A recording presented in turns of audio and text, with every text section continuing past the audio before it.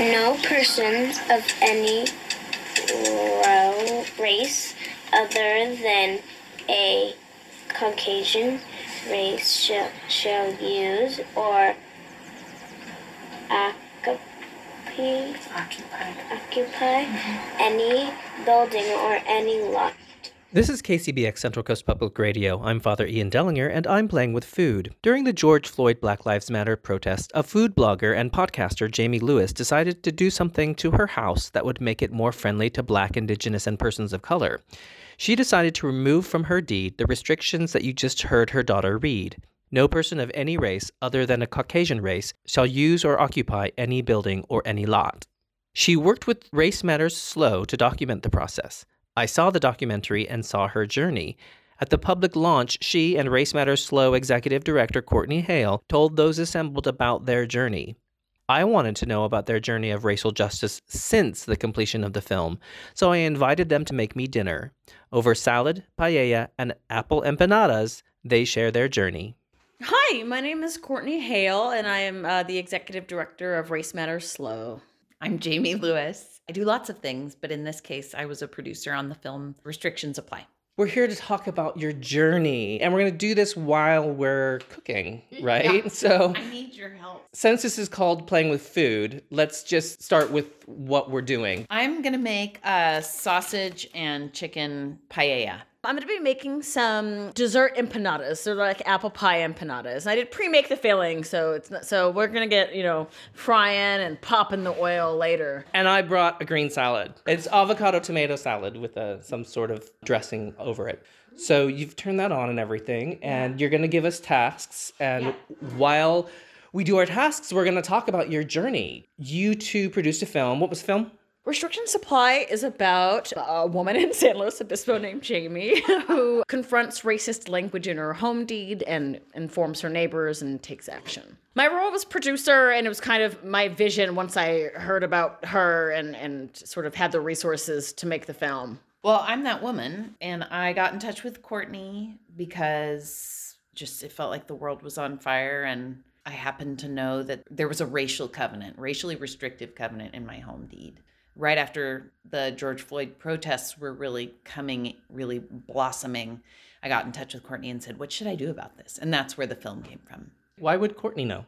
Well, because she's with Race Matters, and she's also a Black person, and I wanted to make sure I was asking, it's really not up to me how to handle this. I want to know, what does the community think? And so she, in her position with Race Matters, for sure had access to a community to ask. And turns out we didn't really ask. It was more about, she kind of shined the light back on me and said, well, how are you going to deal with this? And by the way, we're going to have a camera on you.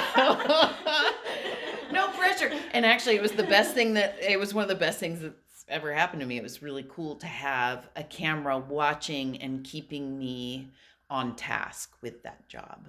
So you put the chicken in already. Yep. Those are huge chicken thighs. They're really, really big. I thought they were turkey thighs. I don't know what happened. You get what you get, you know? Yeah. Why don't one of you, chop these 2 red bell peppers. Okay. And then with this, if you would, do you have a cheese grater here? Oh, probably. It doesn't matter if you don't. This recipe calls for these tomatoes to be actually grated, but I think we could easily just squish them with our hands too. Okay, I'll look. Can I use pot here too? You can use whatever you like. Okay. Yeah. Oh, no. That's the oil pot. That's the oil pot. Do you need a different pot for? Yeah, just for some broth. But I know there's one that's a little less gigantic. This one's a little less gigantic. Okay. Oh, this is good. I love this pot. This is leftover from last night. Okay, and you want more? And I want more. Okay. Just the whole thing and then that. Okay. Thank you. You produced this film. The film did well. Well, we were in the SLO Film Fest, and we got the Audience Award for the Central Coast Film category, and that was a surprise and really cool. And then we entered a few more festivals and ended up getting accepted, I think, to 5 total. And we won a prize for a little film festival in Georgia called Urban Media Makers Film Festival. And so that was really cool. And now the film's actually on our website. It is free on our website with our toolkit and discussion guide too. And so anyone out there can have a click on Race Matters SLO and take it all in. What I wanted to talk to you today about while we cook is, what's the journey been like since the film came out? Jamie, you've been very open and honest and transparent about being not only a white girl, but like a very white girl. You've used some hyperbolic language when you describe your background. And so is that fair enough to say? Oh, absolutely. Okay. Yes. What's your journey of racial justice since the film? For me personally, I see things quite a bit broader, not so caught up in my own narrative as much, not nearly as much as I should be, and not nearly as much as I hope to be, on my deathbed.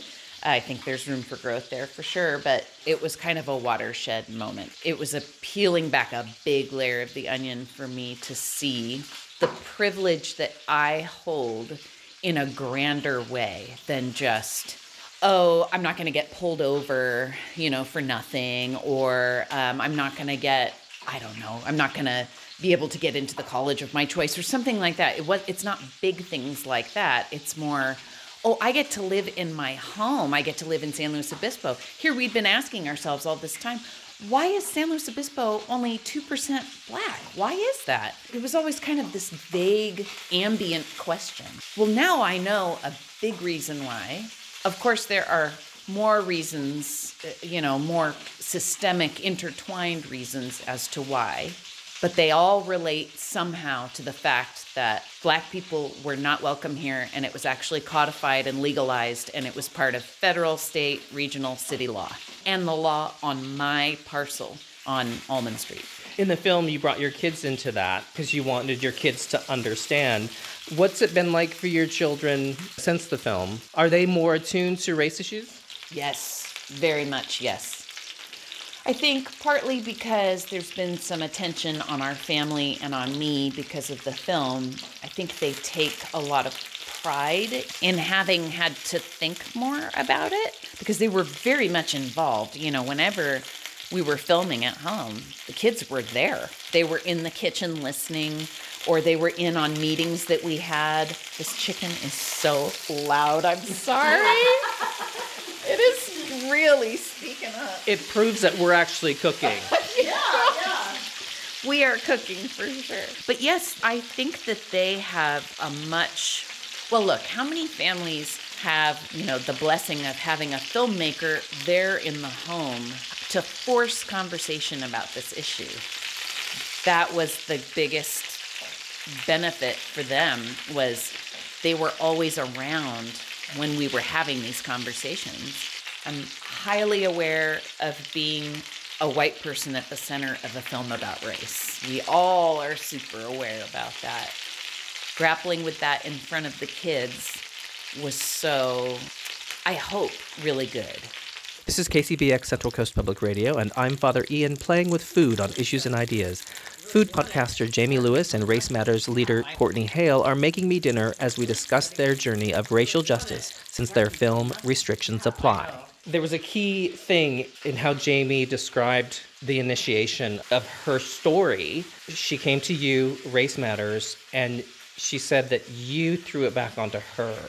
What's the significance of that? She was asking whether it was good to remove the covenant or not, because removing it removes the history of what happened, right? And so that was the question about whether it was appropriate or not. And I thought that would be a good question for her to grapple with, and also that it would be a good opportunity to inform her neighbors and her direct community about the covenants being all over the neighborhood.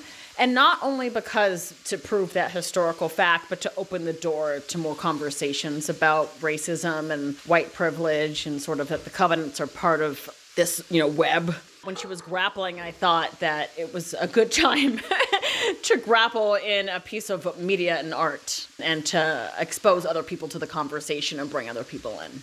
I'm sure people come to Race Matters, Slow, and ask you what you can do for them in terms of helping them be anti-racist or less racist, right? But the shining back on the flashlight on them, how important is that? Especially in the summer of 2020, it was important to amplify Black voices and center Black voices. Then there's also something about white folks doing the work, talking amongst each other, unpacking various issues. Oh, you're stirring something. And this is chicken broth that has a ton of pimenton in it, or smoked paprika. Oh. It's just the best smell. I was wondering why it was that color. Yeah, it's got paprika in it.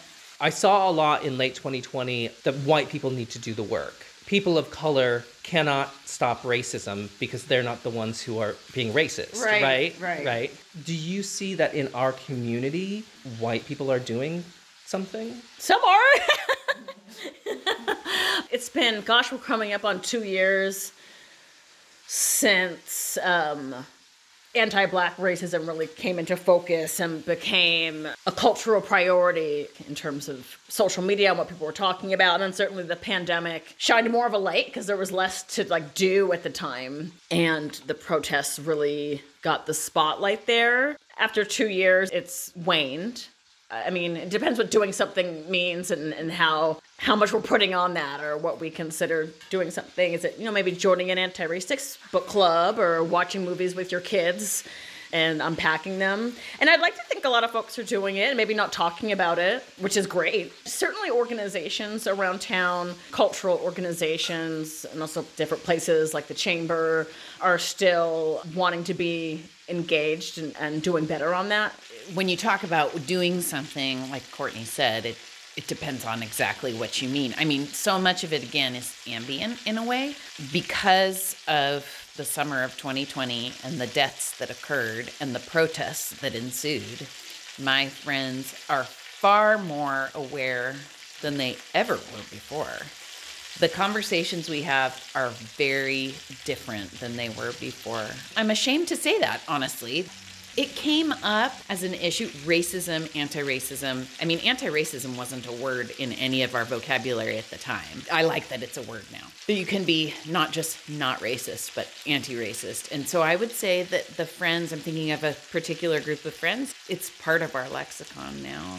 As far as what they're doing, I feel like the story has shifted so much in terms of how we live our lives, the books that we read, the way we consume media, the way we talk to our families, the way we talk to our parents has been really interesting. So many of us, and grandparents and people who live in different parts of the country and the world.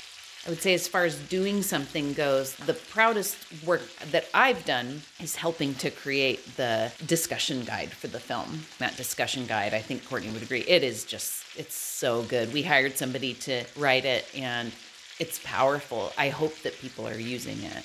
We talk about checking your privilege, and we were talking about checking your privilege before the pandemic. Have you found yourself checking your bias? Contextualize that for me. I know what I'm talking about because I've done it myself, but I don't know how to articulate it. Does that make sense? But I don't know, I'll use a not so subtle example, but say you go into 7-Eleven and you're the only European American there, your heart jumps a bit and you then have to check your bias and say, hang on, why am I having this reaction? Oh, yeah. And it's in a split second, right? Isn't it? I mean, it's just so fast. But yes, the simple answer is yes. It can make a person sit and think for a long time about, well, it's the air we breathe, it's the water we drink. I mean, it's just everywhere. And so having that moment, I'm very grateful for that moment of pause to realize, hold on, you get kind of higher than where you are at surface level and you realize, shoot, I'm thinking about this differently now. I'm watching myself from above go through these thoughts of, shoot, I'm the only European American person in this room, and I don't want to use the word meta, but it's there to be above something and watch it kind of from the corner of the room. To watch my thoughts go by is very instructive. Yeah. So this giant chicken, is taking a long time. Well, you're supposed to, you really brown it for a total of 25 minutes. Okay. Well, it's getting there, but I like it to be really, really brown. Partly because this is huge and I want to make sure it's cooked all the way, but also the flavor is in these little bits. Yeah. That's when it starts to taste good. And we're going to be browning sausage too. This is a very long recipe. This is KCBX Central Coast Public Radio, and I'm Father Ian playing with food on Issues and Ideas. I'm having a conversation about the journeys of racial justice of food podcaster Jamie Lewis and Race Matters leader Courtney Hale since their film Restrictions Apply. So it's all assembled now, and it's bubbling away. How long until we dine? 25 minutes. Yeah. And then we have to let it sit for a tiny bit, and then it's ready. But otherwise, I mean, it's pretty much ready to just sit. Okay. Isn't it pretty? Well, then we should sit with Let's our glasses sit. of wine. Let's do that. Don't feel I'm excited. Don't feel like you have to eat everything. Okay, it's a lot of food. Paella is hot and tasty. Yay! So, do you think there's a role that food can play in race relations? Yes, for cultural exchange. And there's also, of course, ways to eat and consume ethically in terms of how various brands or farms or outlets treat their workers. And I think you could certainly have a consciously consumed meal. Like there's that angle, and then there's also the cultural connection of it and cultural exchange. There's a lot of talk in food writing and food media we talk a lot about appropriation in all different facets of life.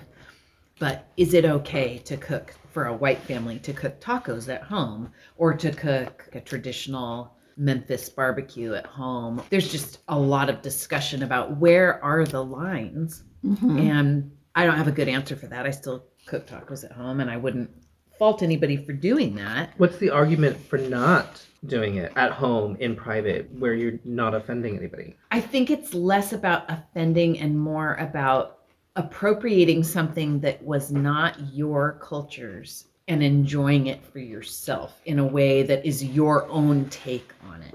I don't know. I think I know so. you've thought about that. Yeah, I think a lot of when we talk about cultural appropriation and when it can be problematic is when there's the power imbalance. And so when the culture sort of experiencing or enjoying another culture has traditionally dominated in terms of the group or the culture.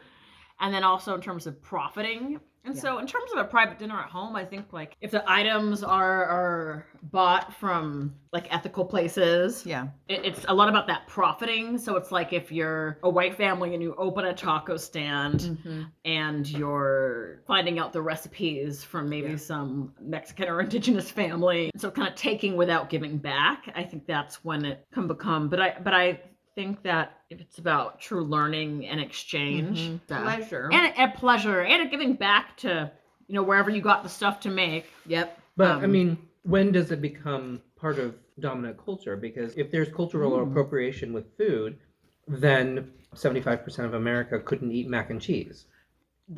Exactly. It gets really messy. Well, right, we wouldn't have any. It gets really Or messy pizza. because of how we Yeah. or goulash or beef stroganoff or any number of things.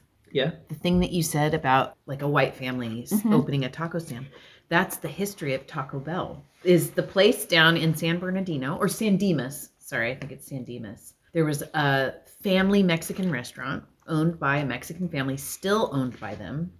And a white guy, came in, loved the tacos, saw an opportunity. McDonald's was going crazy with a little car hop kind of place.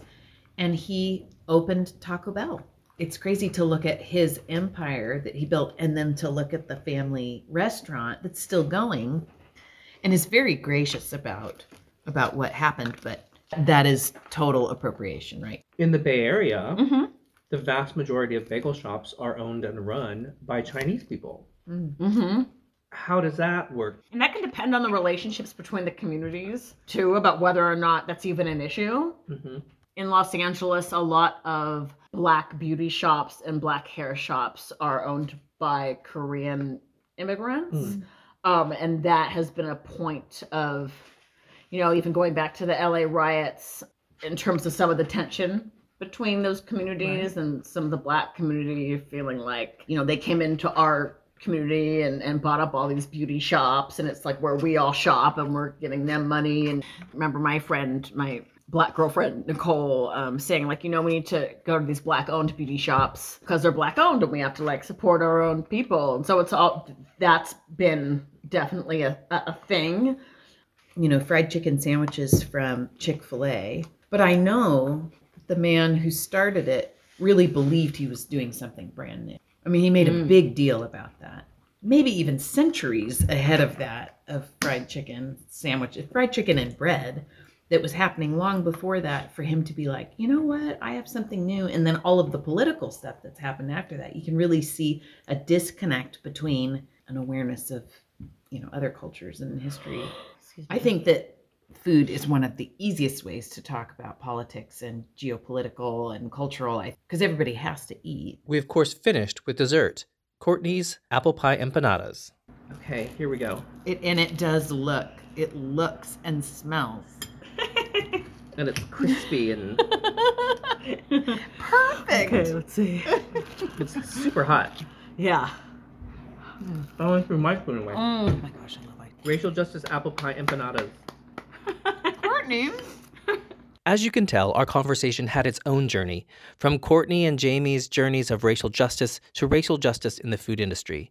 You can watch their short film, Restrictions Apply, on the Race Matters SLO website and engage with the toolkit for neighborhoods and communities. During these pandemic years, I learned a lot about racial inequality, allyship, being an anti-racist, and systemic racism and structural inequality. I personally have a long way to go. Clearly, as a nation, we have a long way to go too. Conversations over food are a useful tool in understanding where your friends, neighbors, and others are. Hopefully at your dinner table, like mine, restrictions don't apply. Having that racial covenant removed, for us, we have decided that it doesn't belong in our title, and it doesn't belong on our parcel or in our home. For us here, that restriction does not apply.